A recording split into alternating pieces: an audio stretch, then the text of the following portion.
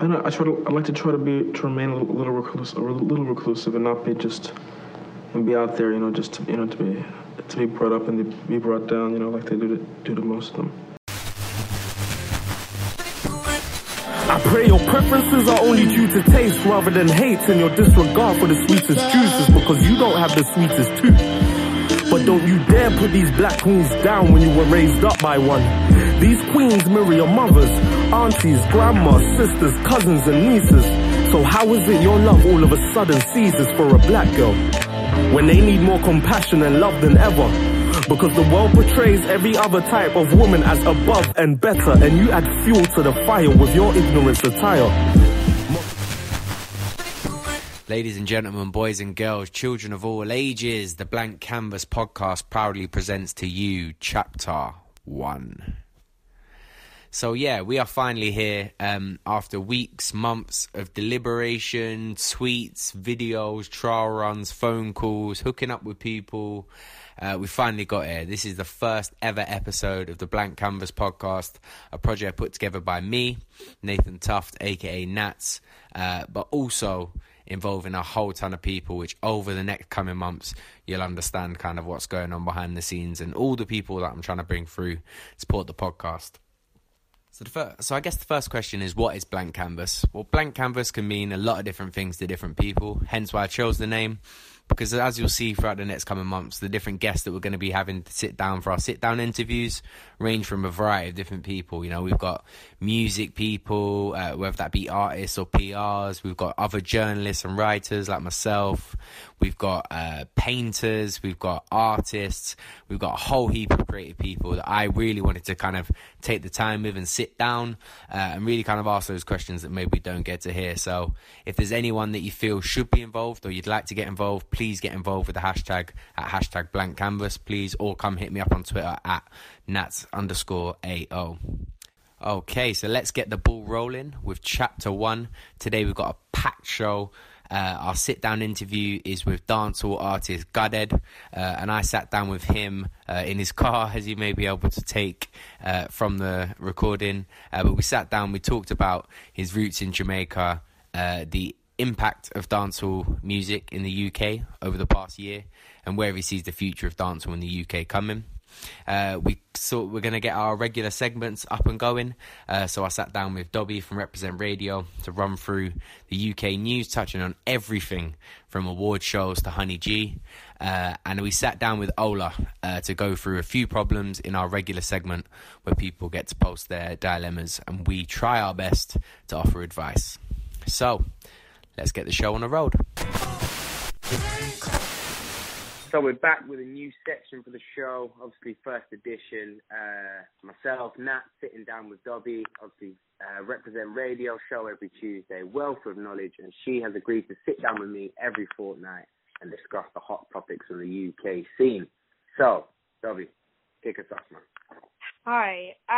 So I think we should kind of start off with the award show that was everywhere on the timeline. No one could stop talking about the MOBO Awards. So it was the 21st MOBO Awards up in Glasgow in Scotland, and I actually didn't watch the ceremony myself, but I think it's safe to say that you didn't really need to, because Twitter was alive with wild. It was there was so much going on, but I think we first need to touch upon the whole abracadabra Western mix-up. So for those of you who don't know what we're talking about, what had happened was Abracadabra with Captain Conan got nominated for Best Song with the Robbery remix, and I think Western were in the same category as well. And basically, the Robbery remix had won, but Western got announced as the winners. So it caused a whole lot of confusion, a whole lot of awkwardness. Western went up stage and accepted the award, made a whole acceptance speech. Captain Conan and Abracadabra looked very confused, and what had happened is the poor hosts, Ricky and Melvin, had to go back up on stage and retract the award and apologise because it was actually Abracadabra who had won. Very, very awkward, and it caused a lot of people to start questioning the Mobos and questioning, you know, it's in its 21st year. How can a major mix-up like this really happen? It's shocking. I think it's shocking. Yeah, but in the same breath, I can kind of understand, you know, it's a huge show. It's been around for 21 years. It's kind of like, you know, it was the first awards of its kind, and you know, these things happen. It's a live show. What do you think? Obviously, the backlash on Twitter was crazy. And one of the kind of the big talking points of coming out of it was people saying, obviously, GRM had the Rated Awards not so long ago, and everyone was saying that this just means that, you know, it could be, you know, the decline of the Mobos and the rise of the Rated Awards. How do you think that looks in terms of, obviously, are we now looking for the Rated Awards for kind of that more validity? And obviously, there wasn't those kind of mistakes at the Rated Awards. Yeah. I mean, I actually watched this year's Rated Awards, and I was at the very first one that they had last year as well. And I must admit, I was pretty impressed. I do think with a bigger budget, as I believe that they will get after the success of this year's one, that they'll be able to grow more, and the mistakes that kind of happened with this year's Rated Awards will be able to, you know, be kind of like smoothed over, if that makes sense. But I've had a lot of discussions with people about this, and, you know, there's a lot of sort of like people being like, well, you know, they can both exist, they can both be there, they can both be successful. But it will come to a point where it's like, okay, will GRM be on TV? What's going to happen to the Mobos if that happens? There's a lot of questions that go on. You know, can we have two? Is that possible? So I feel like it's a very interesting time, and I do feel like the pressure is on GRM now to kind of like up the levels. And I do think that it's really interesting that a lot of the more relevant artists like Skepta, 6-7 and all of that were actually at the Rated Awards, where at the Mobos they weren't really that present. No, I definitely felt, well, I was there at the Rated Awards this year, fantastic, you know, a few rows back, and you had so many great people in the crowd. Yeah, you had Skepta, Tiny Temple was there, Giggs was there, Kano was there, Getz was there, and it just felt like a lot more of a homegrown environment, and it kind of it felt a lot more natural. Whereas I think the Mobos in the past few years, there has been that sort of controversy about, are they representing elements of grime and urban music? And I felt maybe this year was a bit too forced, you know, these sort of performances with Fecky and Section Boys and Sneak Bo. I don't know how natural it came across, whereas the Rated Awards, it seemed a lot more like they wanted to be there. Do you know what I mean? There was that element of kind of being proud to be part of the Rated Awards, where I know Mobos has got that fantastic sort of legacy in what it's got in its 21 years, but I think people are looking to it now and maybe not respecting it and kind of not valuing it as much as maybe a Rated Award. And maybe this may even lead to sort of other companies, industries coming together and putting on award shows, which I think is good, and hopefully, you know, promote the scene. But I think it's opened a lot of doors. I think the possibilities are endless now. Yeah, 100%. And I think picking up on the point that you made about the Mobos is like, it did feel very forced, and a lot of the talent that we did see rise this year, such as Ray Black, such as Neo, such as Little Sims, you know, and Koji Radical as well, like, they got nominated, but, you know, they weren't really represented at the Mobos. It didn't feel real. And I remember going on Twitter and having a real rant, because that's my theme, the alternative hip-hop and R&B scene is what I do and what I promote and what I push. And it was very frustrating for us. Like, we felt like we had no voice, and that we were kind of being misrepresented in a way, because, you know, it just all seemed a bit forced on, you know, grime is the only UK homegrown, and, you know, that's what we got to support, and from the Mobo side. But it, again, as you said, it did all feel very forced, whereas I feel like the Rated Awards, it's very much like everyone's there, everyone's supportive of each other, everyone wants to be in that room, whereas I feel like, you know, the Mobos, it's kind of like, you know, we have to go because the label has said that we have to go.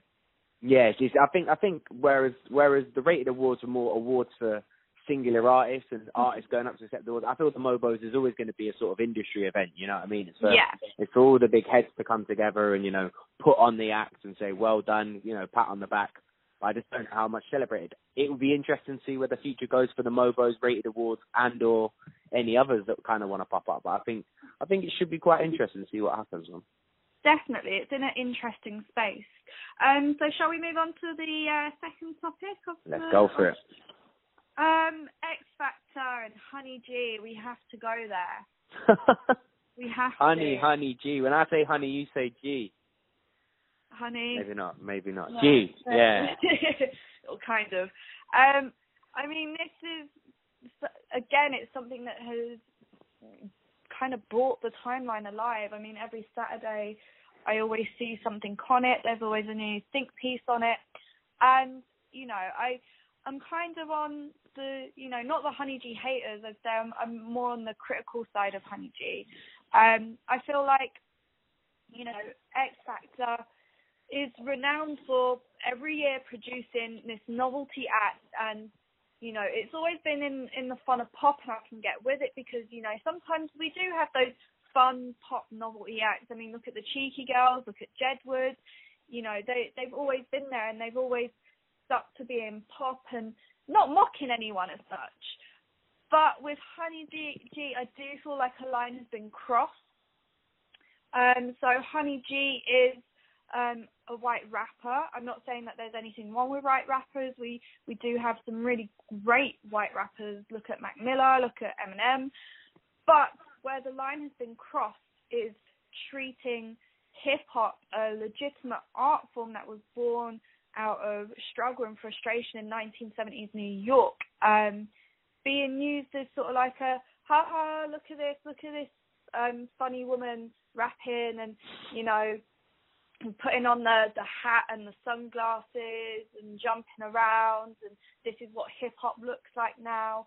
That's what I don't agree with. It makes me feel very uncomfortable watching her, and speaking in the sort of like, I'm using inverted commas, the sort of like slang and saying North Wheezy and stuff like that. I've never heard anyone from Northwest London refer to Northwest London as North Wheezy. You never heard North Wheezy? No. I've what? No. Well, to be honest, North Wheezy is, to be honest, I haven't heard it. When she first said it in an audition, it kind of took me back. There was a song, it was going back 7 or 8 years now, classic grime tune called North Wheezy, and that was the only real time I'd heard of it. So that I even put out on Twitter a week ago that if Honey G wins, her winner shingle should be North Wheezy. And if she really wants to put on North Wheezy, put on these acts. You know what I mean? There's people that have been repping North Wheezy a long time since she's been doing it. DMD, Flirta D, a lot of people that have been doing it. And I don't know. I do sort of remain on the fence with Honey G. You know, we talked about, you know, great white rappers. I saw Professor Green. He's kind of come out on a few talk shows and kind of talked about his disdain toward Honey G. I think he's coming at it from the space of, you know, if she was a genuine, again, in inverted commas, rapper, she would, you know, write her own lyrics. There'd be a bit of emotion. You know, if you remember Misha B a few years ago, you know, when she used to kind of put raps on her songs, they were heartfelt, they were her own, and it felt real.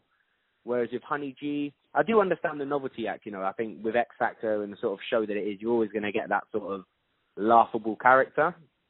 Mm-hmm. But I don't know. I think a lot of people have taken it to the point where, you know, she says she's making a joke out of rap music, and to some extent she is. But then I believe that there's a lot of people out there that are making rap music, and this is not a diss. And if you ever hear it, you know, someone like KSI, to me, does the same thing. You know, he does. He's a joke, really. Yeah, and I completely disagree with the whole KSI notion as well. I feel like that's the record labels and someone who is an opportunist and doesn't really care about music or the art form, but is just looking for ways to get money. And again, the label who looks after him, looking for ways to get money. It's a shame, really. And I completely agree with Professor Green's viewpoint of if she was a genuine rapper, she would be trying to, you know, put her own spin on things, write her own lyrics. And again, bringing up Misha B, she did that a couple of years ago, and she did it, and she killed it. She did amazingly. And I don't know. There's something about Honey G that makes me feel a bit uneasy in the whole sort of way that it's mimicked with. I think I saw one week where they were doing this competition of Mummy G or. It's people dressing up as her and stuff. Yeah, it just makes me feel a bit uneasy. But to me, I don't know, the way, obviously, for anyone that does watch the X Factor, they do gear a lot of their sort of promotion material, and I think a lot of the budget goes on Honey G. Every week she seems to be coming from the backstage and fireworks coming out of everywhere. She's always got some sort of shiny outfit, and like I said, they've got this own section where people dress up. For me, it's like they're gearing her up to be the winner. Yeah. And if she does win, I don't know how the sort of public will take that. I think a lot of people have thought it was funny, it was good, but how far can she go? To me personally, I'd like to see how far she goes, but I know a lot of people are kind of using the viewpoint of she's taking a credible person's place, if that makes sense. Yeah, 100%. And I think the huge shock of it all came down to when Gifty, a singer who was a powerhouse and was just so forthcoming with her talent, was evicted, I suppose. Is that what they call it? I don't know what they call it. Dropped off, voted off, something like that. Ejected, I don't know. But so anyway, she got voted off. And Honey G got through, and it's just okay, how many talented acts are we going to lose to this? People who can have credible careers and care about the music, essentially. I think, like I said, I think every Saturday it divides opinions. I've read credible articles in The Guardian and things like that. People are saying how she is a modern day, blackface. She's kind of mocking the culture and sort of things like that. I genuinely think her colour shouldn't come into it. Whether she's white or black, I don't, think that is an issue.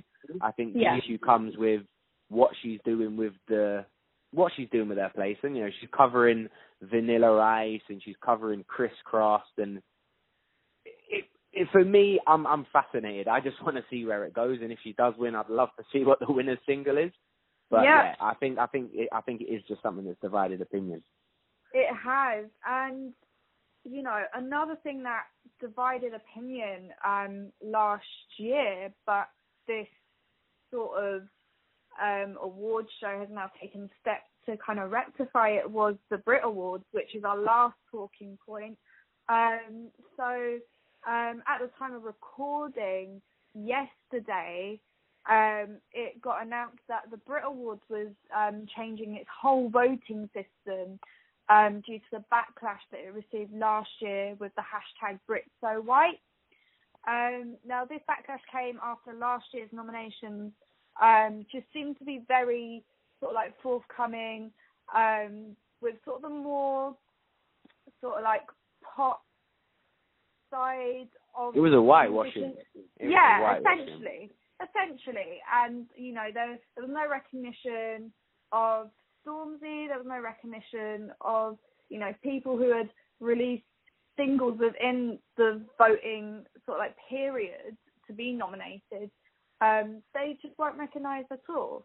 So it comes out yesterday that the Brit Awards have now changed their voting system to include more people from BAME backgrounds, so black and ethnic minority backgrounds, and also to include more women as well, because I also felt with last year's nominations it was very male heavy as well.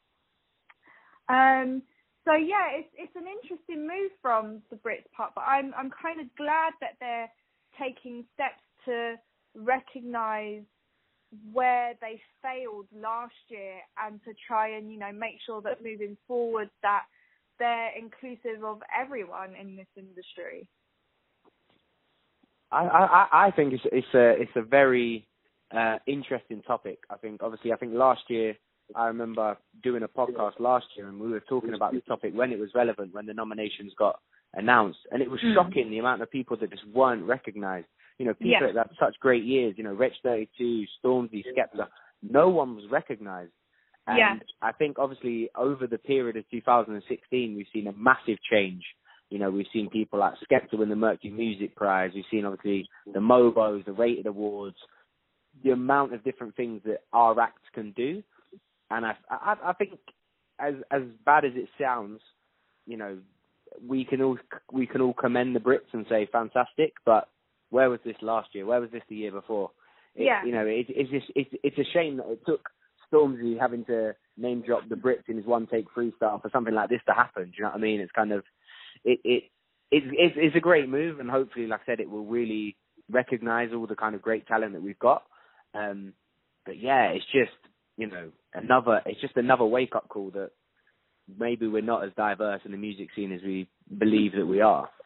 Yeah, and I feel like essentially because you know, we both live in London, we both come from diverse backgrounds, that it's easy to get wrapped up in this bubble within our own music industry within London that it's so diverse, when actually it isn't. And as you said, I wholeheartedly agree. Where was it last year? Where was it the year before? I remember writing a really angry blog piece, not last year, the year before, being, you know, where is the representation? Why wasn't FK Twigs nominated? Where was Leanne La Havas? You know, they just weren't recognised at all in favour of the likes of Sam Smith and Adele, who, of course, are doing great, but, you know, they are everywhere. They don't need to be represented as such. And, you know, as you said, it shouldn't have taken Stormzy name-dropping the Brits in his one-track video to get to this point. But I do hope that, you know, the Brits, you know, have recognised their mistakes and they are going to be inclusive, and they don't take it as an opportunity to kind of capitalise off of the culture, if that makes sense. Kind of like the Mobos have done in the last few years. Yeah, exactly, because there is always that possibility. It's kind of one extreme to the other, isn't it? It's kind of not representing at all and then over-representing and kind of maybe kind of making a bit of a novelty of it as well. Yeah. So it's just like there has to be that balance, which I hope that the new voting panel can strike, if it's possible. Well, in terms of you, who do you think kind of deserves that sort of heads up and nomination at this year's Brits? Ooh, I think definitely Kano and Skepta. Again, dropped very credible top 10 albums. Do you know what? I'd love to see Giggs up there as well, but I feel like I might be reaching for the stars. Again, he did amazingly with The Landlord, and it was a real body of work. I'd really love to see Nao up there. Definitely. She's had a fantastic year with her album, For All We Know. She's travelled all across the globe, and you know, she's one of my favourite singers, so to see her nominated would just be a dream. And who else would I like to see? I'd like to see Ray Black up there for Best Newcomer. I think that'd be good, and again, that would sort of cap off a fantastic year that she's had in terms of being recognised at a lot of awards. I know she was definitely nominated for Mobos, and in terms of the Rated Awards as well. So hopefully the Brits will recognise the sort of what she's done in such a short space of time.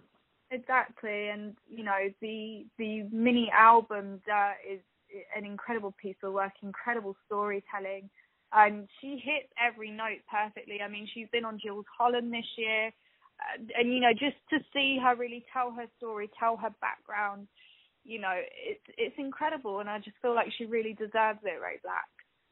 Well, I believe that we all know out there who deserves it, and hopefully the kind of Brits with this sort of new voting system, kind of representing a lot more diverse culture and gender as well, which again is a good point that you picked up on. Fingers crossed, we will see some results.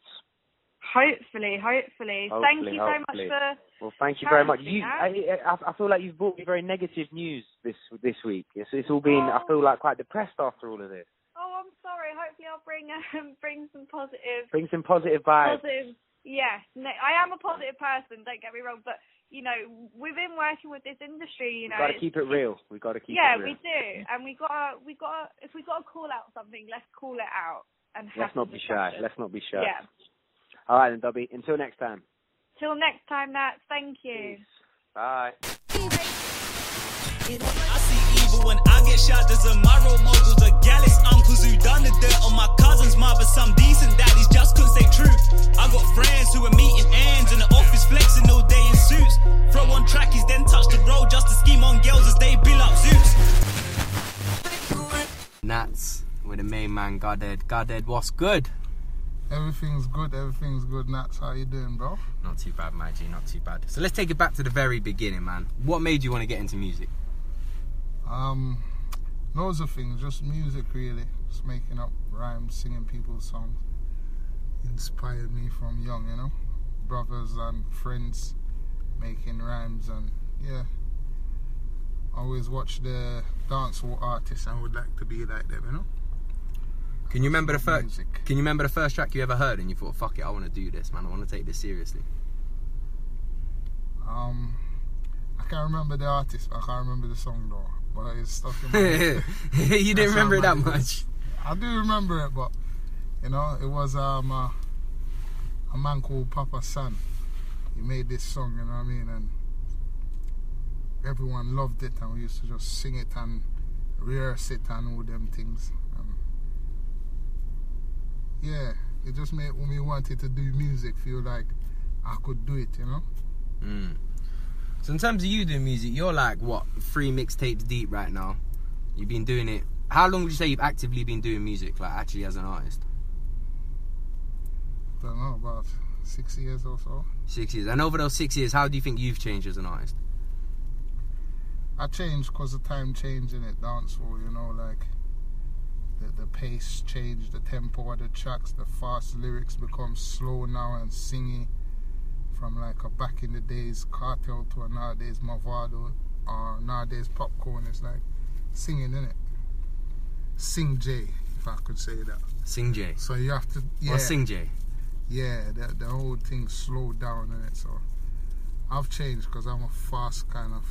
Do you change because you know that's what people are going to listen to? What do you think is the big reason for change? Because you think that's what's going to be more sort of marketable to sort of people that are listening?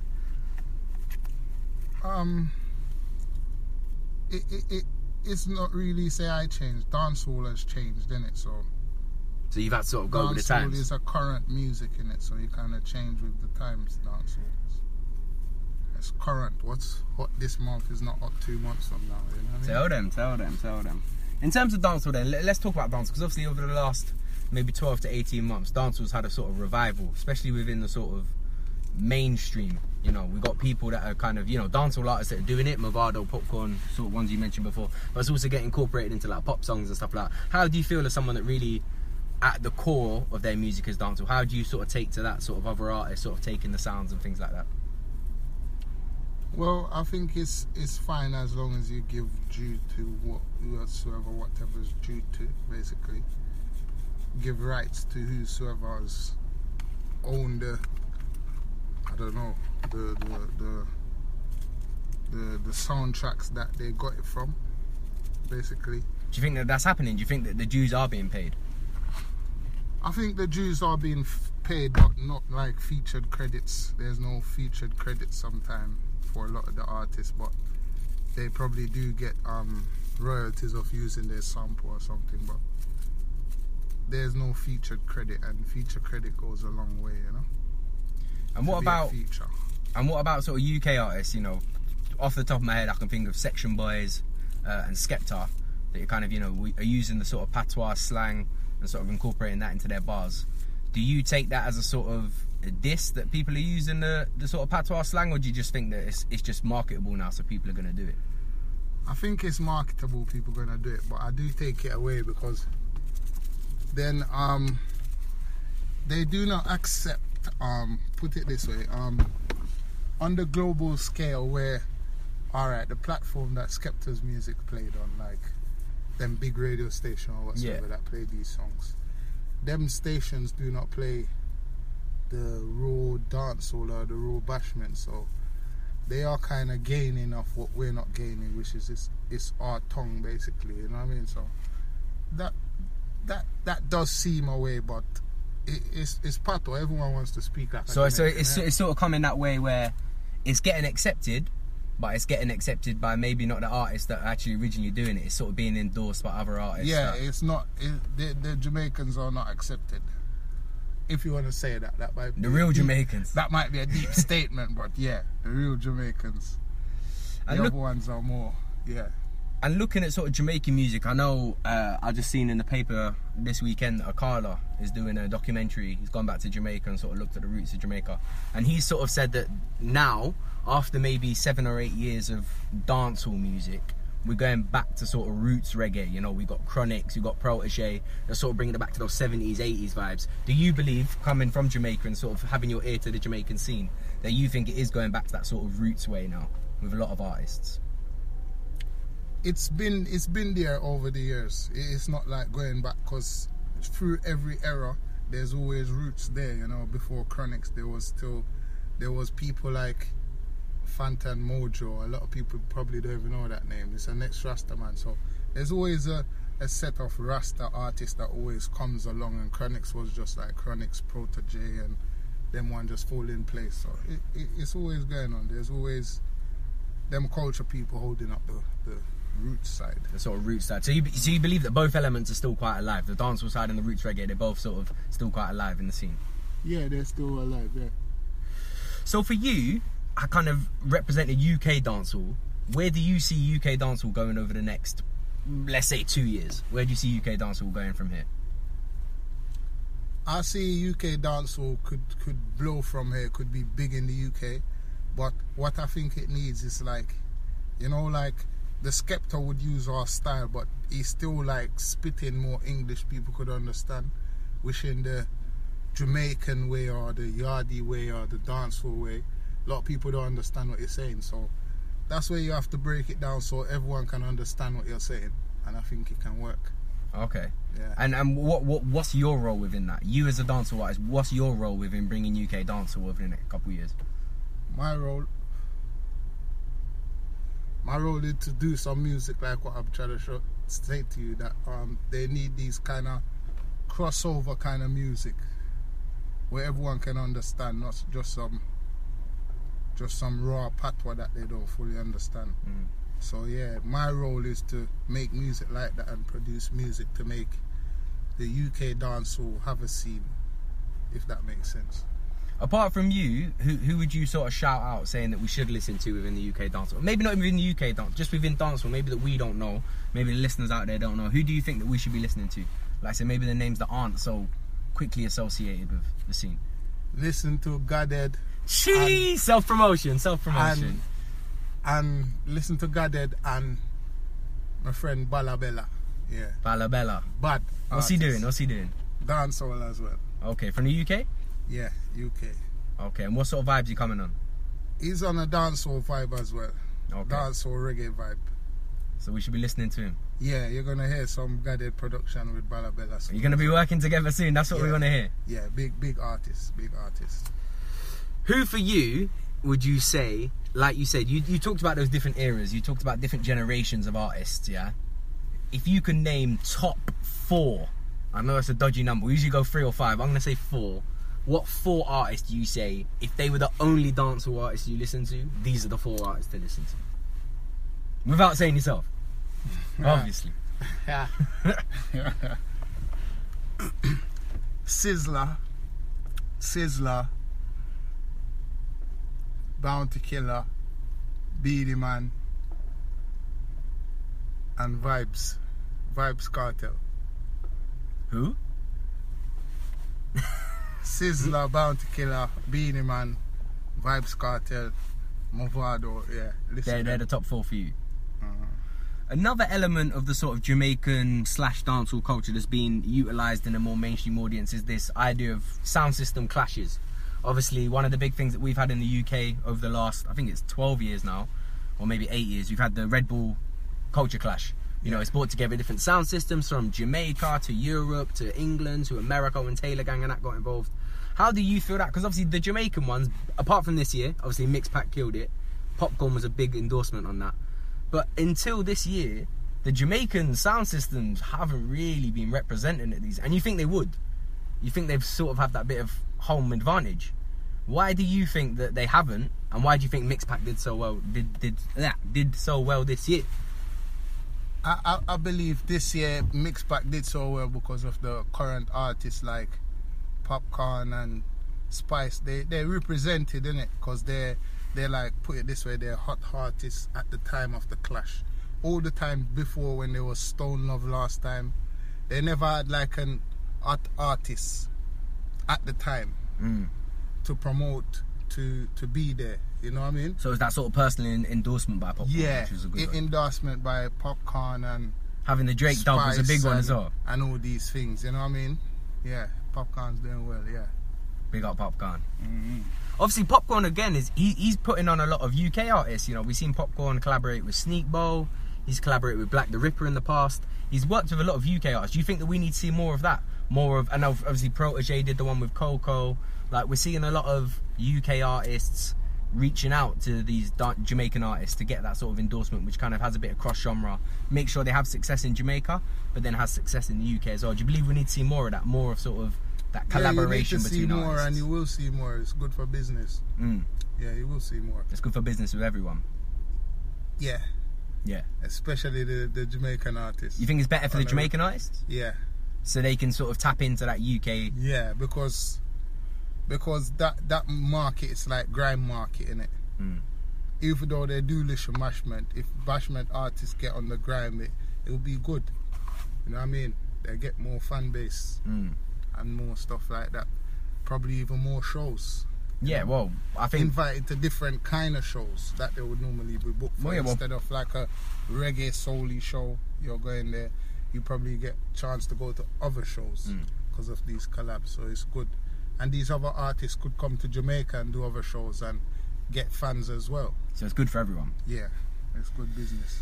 So someone I know. Obviously, the people that don't know, we go a long way back. And I know in terms of your music, you send a lot of your music back to Jamaica. Your big thing is that you want to get it spun on sort of Jamaican radio stations as well. Yeah. How have you found the sort of two industries, the sort of UK industry in terms of getting your music out there, and then the Jamaican industry? How do they differ? Well, Is it easier back home? No, I wouldn't say it's easier. It's more competitive back home because you have more dancehall artists doing stuff. But a big part of it is money, to be really honest with you, you know. Money can get you links and money. That's the thing that gets you through in music. If you don't know someone, it's about who you know. That's what all people always saying. It's about who you know.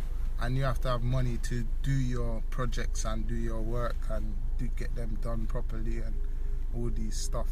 But Jamaica is a competitive place. When I send my music there, it gets listened, but it doesn't get much radio play because it's a thing where it's so many, and probably this DJ in Jamaica that you send it to, he don't know you.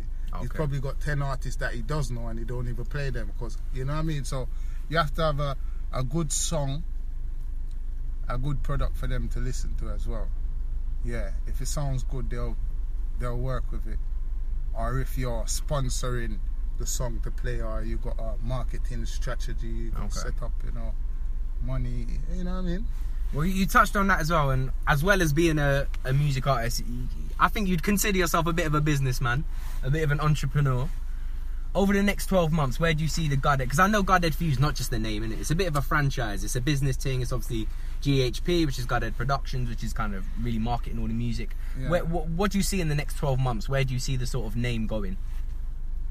I see the name going big. There's a lot of things that had to be put back through different circumstances, but GHP is gonna be big, you know what I mean? It's not just like the name, like you say, it's the company, it's the merchandise, because there's merchandise on the way, you know what I mean?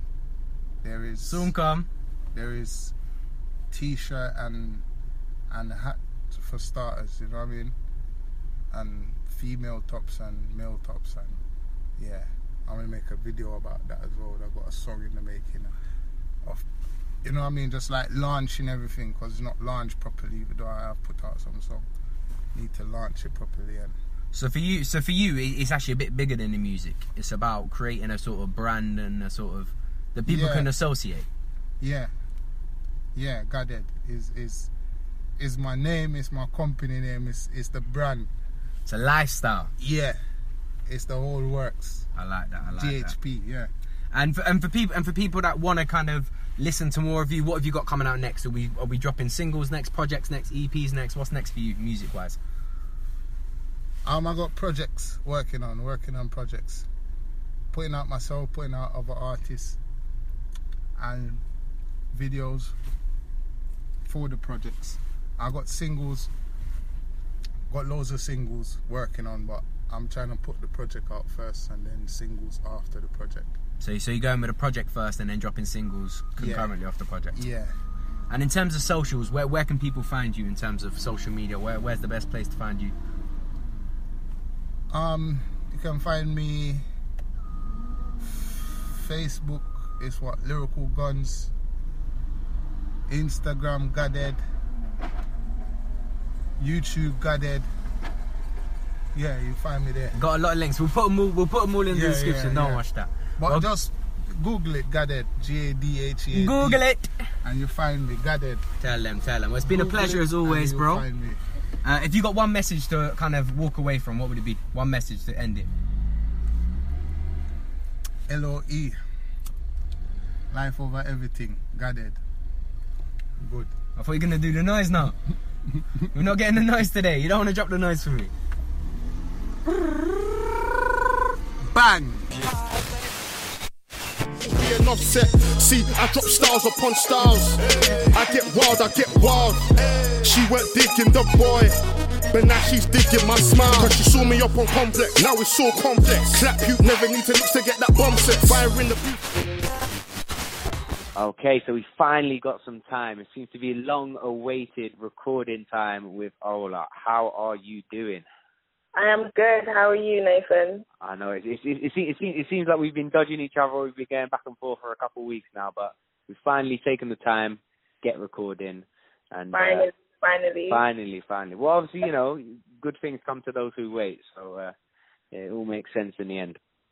Definitely. So, for everyone out there, Ola's going to be joining us on every show. I'm going to be posing a range of problems that people have sent in. So I put out a thing on Twitter about a month ago now, asking for people's dilemmas, problems. It didn't necessarily have to be about relationships, but it seems that a lot of them are about relationships. But, you know, we're open to anything. So we're going to go through a couple each week. And like I said, we always encourage people to get involved via the hashtag #BlankCanvas. And we'll talk about a little bit more about getting involved at the end. So, Ola, we've got some real hard ones today, but hopefully I trust you that you're going to know. And you're going to be able to give that great advice. I've got the juice. Bring on the question. You got the juice. Okay, so the first one is, I regularly check my boyfriend. Well, I assume this is from a girl, but I may be wrong. I regularly check my boyfriend's social media accounts, and I've even got the password to his Instagram and Twitter without him knowing. I've seen a number of messages from the same girl talking about meeting up, and he's responding saying that he will do, but he hasn't yet. I don't know whether to confront him because he'll then know that I've been spying on him. Ola, what? Wow. Tell us what to do. That's a bit deep. I think with any situation, any relationship, there has to be a certain level of trust. And from hearing that, sounds like from her part, the level of trust is kind of varied. So her having to go and snoop all over social media and then finding this is very unhealthy, first of all. And secondly, I think that she needs to go and have a conversation with him. Just sit him down and say it plain and clear. I've been snooping through your social media. This is what I found. Let's discuss it. He is going to get mad and he's going to be upset because you've breached that kind of privacy. But I think if you've done something, you definitely have to own up to your truth. You definitely have to own up to what you've been doing and just have an adult conversation about it. That's what I would do. My friends do this as well, which is very, very bad. No names. But I don't encourage people to do that because then it brings all types of, feelings and thoughts and insecurities into the relationship. So you might as well just be honest up front with your chest. finish. Well, also as well, like I said, again, we're always trying to anonymize, so we don't know who these people are. But there also might be the element of the, he may be happy for her to go and kind of look through his stuff. I'm sure. Well, we don't know the guy, so you never know. He could be a dirty dog, but he may not have anything to hide. And it may be, like I said, if they do have that conversation. Okay, but he says that she's read it and he's meeting, he's setting up meetings and stuff. It could be. He said he might. He might. Okay. It could be innocent, but at the same time, I feel if you're in a relationship that you are happy in, then why would you be trying to link up with someone else? Well, true, exactly. If it was innocent, then maybe, why is he not talking about it? Yeah. Why is he not saying this is a person that I'm talking to and la la la? Exactly. Unless there's something to hide, which means it's in the DMs. So if it's in the DMs, that means it's not, there's something funny going on there. So I definitely... It goes down in the DMs, yeah? You got it, to us. Definitely. He definitely needs to have a conversation, because if they're not talking, that leaves room for so many... Because, women, sometimes we come up with all these stories and scenarios in our head, and all of a sudden the story's finished in our head, and then in our head whatever reaction comes out is what we do in real life, and that's not how it works out. Kind of like a hypothetical situation, kind of. Yeah, it becomes very hypothetical, and instead of going out there just saying it, being real with it, you're creating all these things, and then all these feelings come, and then everything has gone to rubbish after that. So your advice is be open about it, let them know what you've been doing, and hopefully from that we should get a sort of conversation going about, what's going on, and just keeping that transparency. Because, the reality might be that maybe it's not, the relationship's not all that. But again, you're not going to know that about a conversation, are you? It could be, but the most important, she's obviously going to feel a bit overwhelmed and, standoffish about, what she's been doing. Nobody wants to admit that they've been snooping around or whatever, but she's going to have to build that strength and be honest. And if she's really into the relationship, she would. If she's not, then maybe she should just bop out. Well, fingers crossed. Like I said, with all advice here, like I said, we don't say this is the right or wrong, this is just our opinions, but that sounds like good advice, kind of being upfront and transparent. So I'm going to hit you with another hard one here. So it is, I have been in a relationship with my fiancé for the past 5 years, and he's just brought up the topic of having a baby. I've just started a new job, which I'm now really focused on, and I've told this to him. This has made our relationship very frosty, and he feels that I am not committed to him. Am I wrong to not compromise, or should I stick to my initial thoughts? Ola, what should I do? Bit of a delicate one. I definitely think that if you're in a serious relationship, it's been long-lasting, 5 years has gone by, and you haven't had the conversation of children, then you definitely need to sit down and have a conversation about it, because obviously both parties have different understandings of what it is that they want in their relationship, especially when it comes down to children. She's just got a new job, so maybe she needs to settle in a new job. He needs to compromise in that kind of aspect. Let her settle down, have the conversation and think about it. But I definitely think they need to talk about what it is that they want from each other, because you're about to spend the rest of your life with somebody who potentially may not want to have children, but you, on the other hand, want to have children. So a conversation needs to be there. And she also needs to, I feel, she should compromise as well. Okay. In what way? Well, he is saying that, they want to have children.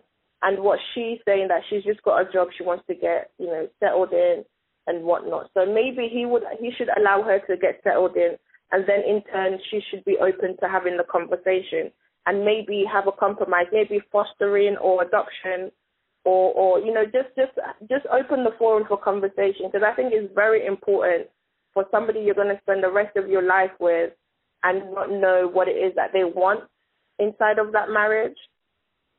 Yeah, I don't know. I think, again, just reading, like I said, and all we get is kind of a few lines, so it is hard to sort of make that judgment. But for me, it's kind of sounding like it's not like a never. It's kind of just sounding like a not now. Exactly. And yeah, maybe that conversation about, maybe when, and looking at those sort of times and dates, maybe that's the conversation again. They need to just be open and have with each other. Yeah, so he can just be like, okay, I'll let you get settled in to your job, and then maybe we could have a conversation about children, and then after that compromise, come up with another compromise. You know, when do you think we could start seriously talking about having kids, or what it is that you want to do with your life at the moment? It's all about communication and, you know, being transparent and very much being honest about what it is you want, because you don't want to get yourself in a making situation. false promises and stuff. Yeah, I mean, that's just, you can't be living a lie like that in a relationship, because people's emotions are involved and it's a very serious thing. So you shouldn't play with that. So what we're saying, being open, being transparent, but also kind of being able to have a bit of give on each side, a bit of compromising from him and her as well. Yeah, I think the main thing here is compromising and having that conversation. I mean, if it comes out of the conversation that they don't, you know, want to have children together, then that's something else. But I definitely think that they should have a conversation, and she should be able to compromise as well. Well, again, fingers crossed, like I said, hope you're listening in. Hopefully this is kind of giving you that bit of advice, or anyone kind of going through the same problems. Well, Ola, it's been an absolute pleasure. First one done. We can lock it down in the box. Thank you very much. I know we're in. Like I said, everyone, please get involved. Like I said, the hashtag is Blank Canvas, or you can email Ola directly at OLAATME@me.com. I'll make sure I stick it all down in the description for anyone that didn't get that. But like I said, please do get involved. I have seen I've probably got about 20 so far. We seem to be very female-based. Let's have some guy problems, you know. We are willing to talk about anything. And again, it doesn't have to be about relationships. You know what I mean? We're here to talk about anything. Ola's an expert on everything. So we're here to talk about anything, whether it be exams, road life, anything you got a problem with. Anything. More than happy to try and talk. Whatever you got, that's what we're here for. So we've come to the end of the show. This is the end of chapter 1. Thank you all for taking your time out and listening to this first chapter of Blank Canvas. I really hope you enjoyed it. As always, please give me some feedback. You can catch me on Twitter at NATZ_AO. Please use the hashtag Blank Canvas to get involved with any of our segments. And feel free to hit me up on my email. Email is nathantuft@live.com.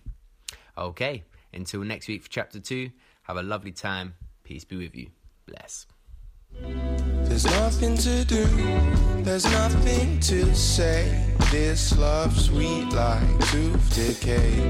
I spent it on that godforsaken Monday. I should cook brekkie at home and do what my mama say. I'm sitting alone, sipping a latte. Heartache every single time I wake up. A girl got me shake up, a friend wound her waist up on me. Now I found there's nothing to say.